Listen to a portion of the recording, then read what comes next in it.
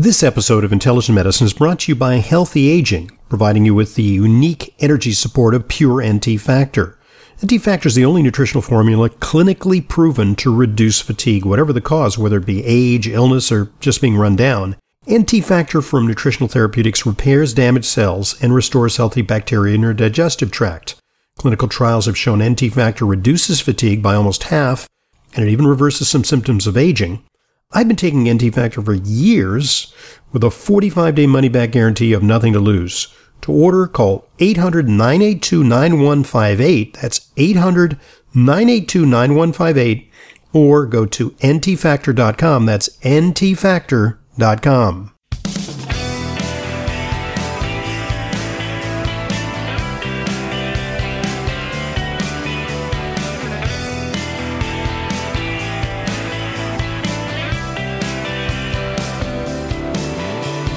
Welcome to today's Intelligent Medicine Podcast. I'm your host, Dr. Ronald Hoffman, and the subject of great importance is how do we treat our kids from a naturopathic and integrative standpoint. We're talking today to the editor of an encyclopedic text about how to take care of kids naturally. It's entitled Naturopathic and Integrative Pediatrics. It is very comprehensive. It is nearly 800 pages long. It is full of references and very detailed chapters on virtually all aspects of children's health, from the prenatal period through pre-adolescence. And with us is Leslie Solomonian, the editor. Leslie is an associate professor at the Canadian College of Naturopathic Medicine in Toronto. That's where this interview comes to us from. And she's also the lead clinician at the Neighborhood Clinic. And she's involved in a lot of community engagement. She's worked at health clinics in Kenya and Peru.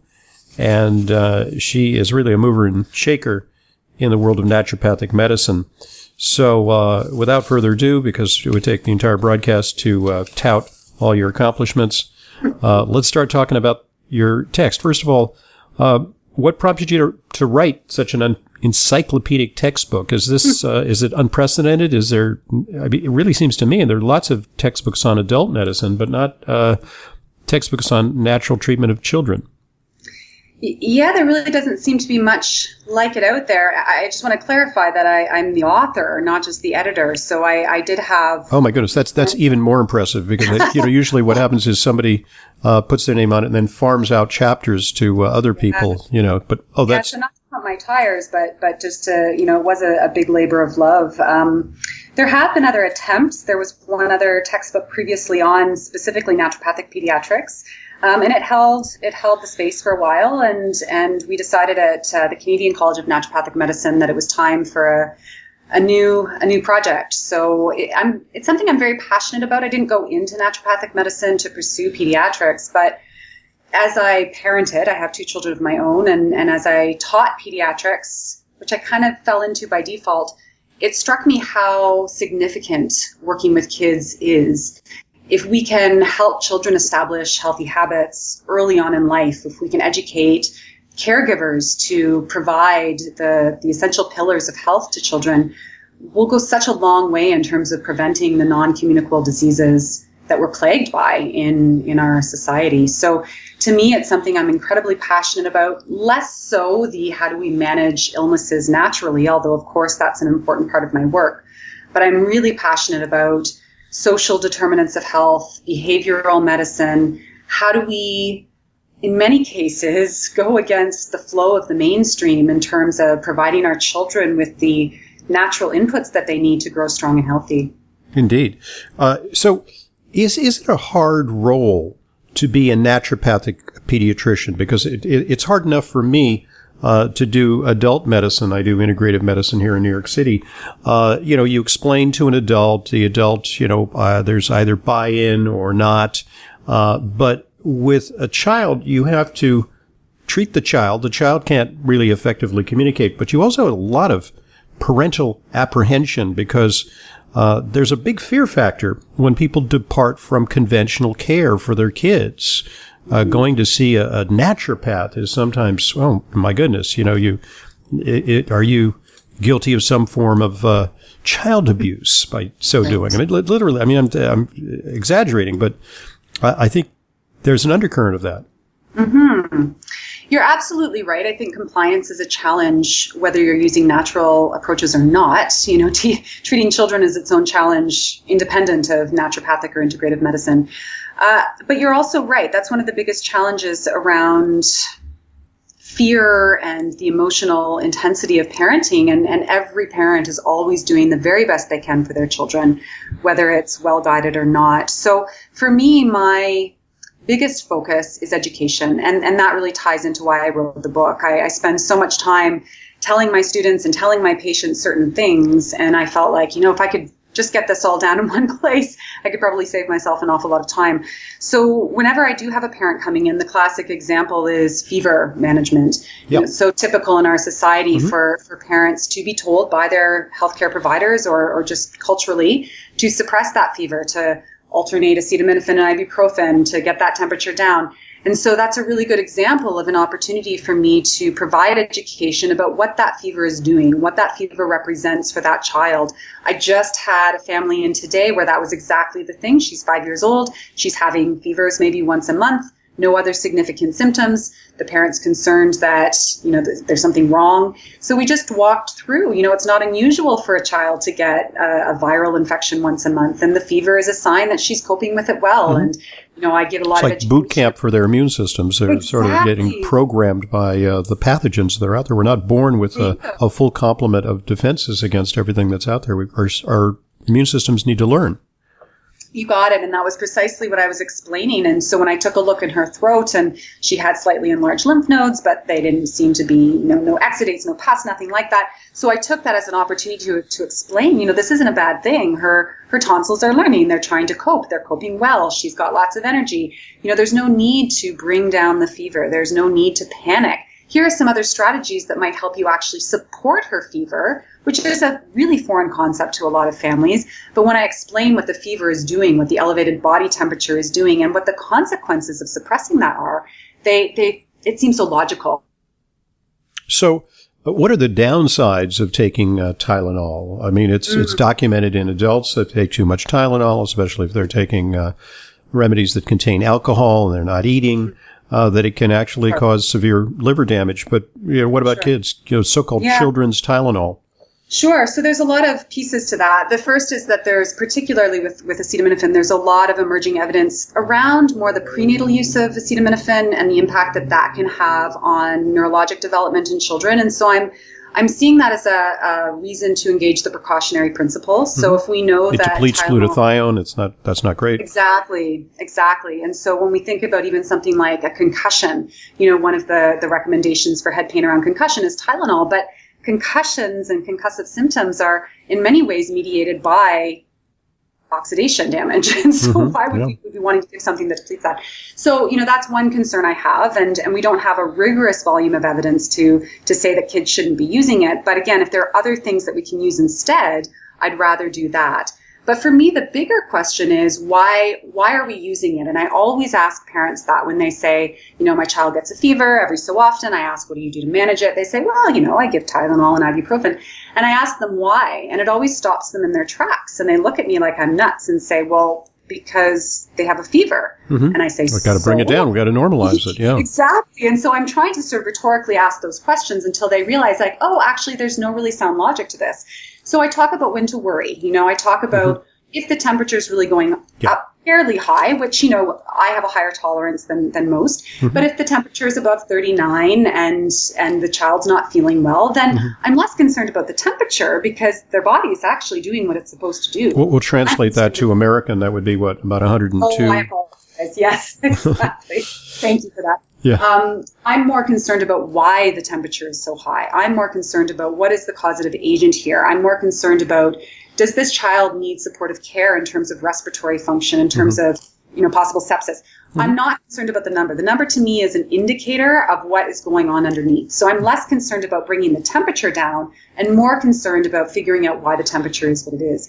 So when I explain that to families and they can accept that seems logical, then I give them support and education about when to worry, when to call me, when to go to the ER, and some supportive therapies they can do at home when they realize it's not something to panic about. So where does the ND fit into the care plan of a child? Because, clearly there are reasons for heroic interventions with medication and antibiotics, and it depends on where the ND is situated. NDs in certain states in the U.S.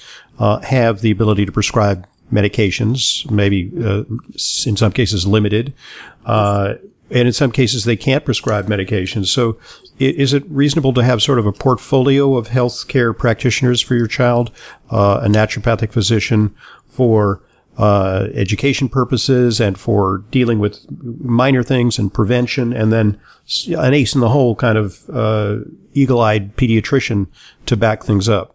I think that's a great strategy. And you're right. Certain jurisdictions, so Oregon, Arizona, Washington State, those are jurisdictions where there's a really broad scope of practice for naturopathic doctors. And as you point out, they can prescribe the antibiotics. They're on, health insurance plans. So they really operate like a primary care provider, and they function that way. In Ontario, so I believe New York State doesn't actually license naturopathic doctors at all. So not folks yet. There kind of going rogue. We're working on it. In Ontario, we are licensed. We're considered doctors. We have that regulation, but we don't have access to the pharmaceutical prescribing that they do in other places. So what I recommend to my patients, I do have some families that come to me for primary care, and I'm certainly trained to do that. I can order labs in Ontario, but it's not paid for by our universal healthcare. So, I explain all of that.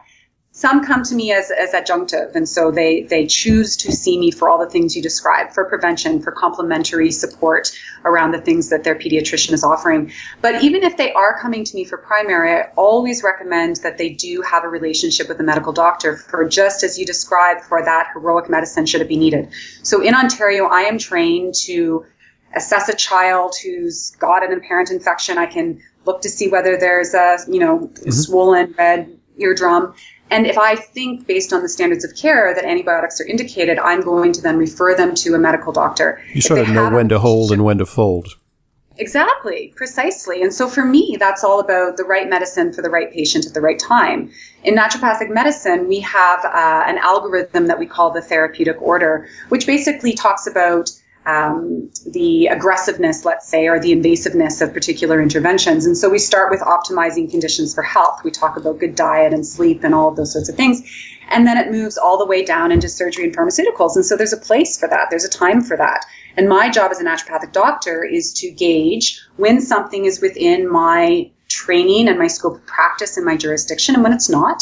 And when a pharmaceutical might be appropriate, if I'm the person who can prescribe it or not, I'm trained to recognize when it's needed. So I really think that all people, there's a benefit of having a circle of care. And in my perfect world, if you were to ask me about my perfect world, I think naturopathic doctors are the perfect primary care providers for adults and kids, because we have the training to do prevention. We have the training to diagnose, to assess, to refer. We have all of that capacity, but our approach to health is one that's very much about health promotion. We can treat very effectively conditions, particularly in children who are so incredibly vital and responsive to the things that we do, very successfully. And I talk about getting sick well, this idea that particularly for a child, as you said earlier, it's a boot camp for their immune systems.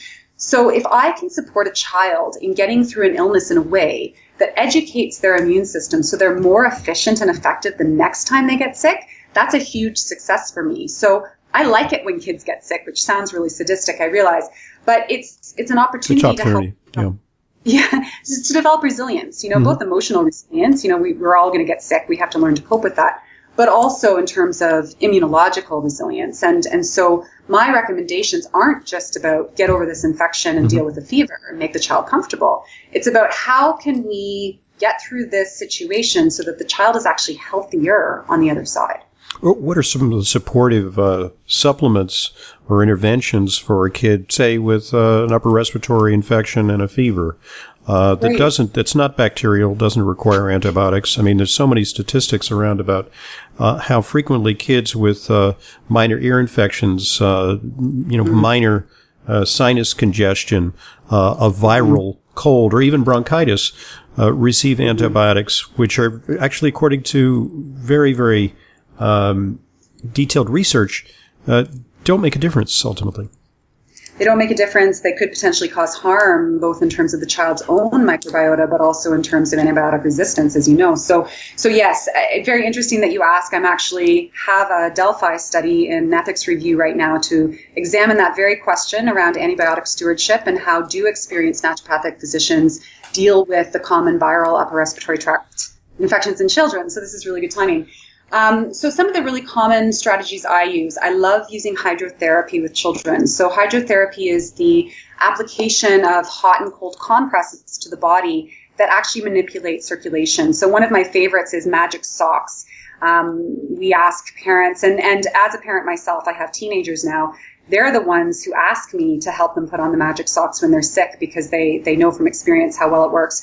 So by putting cold, wet cotton socks on the child's feet and then covering that up with a thermal sock, so wool or fleece of some sort, and then tucking them into bed, it helps to stimulate dilation of those peripheral blood vessels. So it drives circulation without losing heat. So if you go outside, of course, and it's cold, eventually your body will shut down. This is a very traditional naturopathic technique. It's not taught at all in medical schools. It's something that was the mainstay of therapy probably in the 19th century. Indeed, yeah, until heroic medicine came along. So that's always my first line of defense, because if what the body's trying to do when it's dealing with an infection is upregulate circulation, increase cardiac output, increase blood pressure, and so on, then why not support that? So by putting these magic socks on at night, it helps to drive circulation, circulates the white blood cells so they can identify and deal with the infectious agents.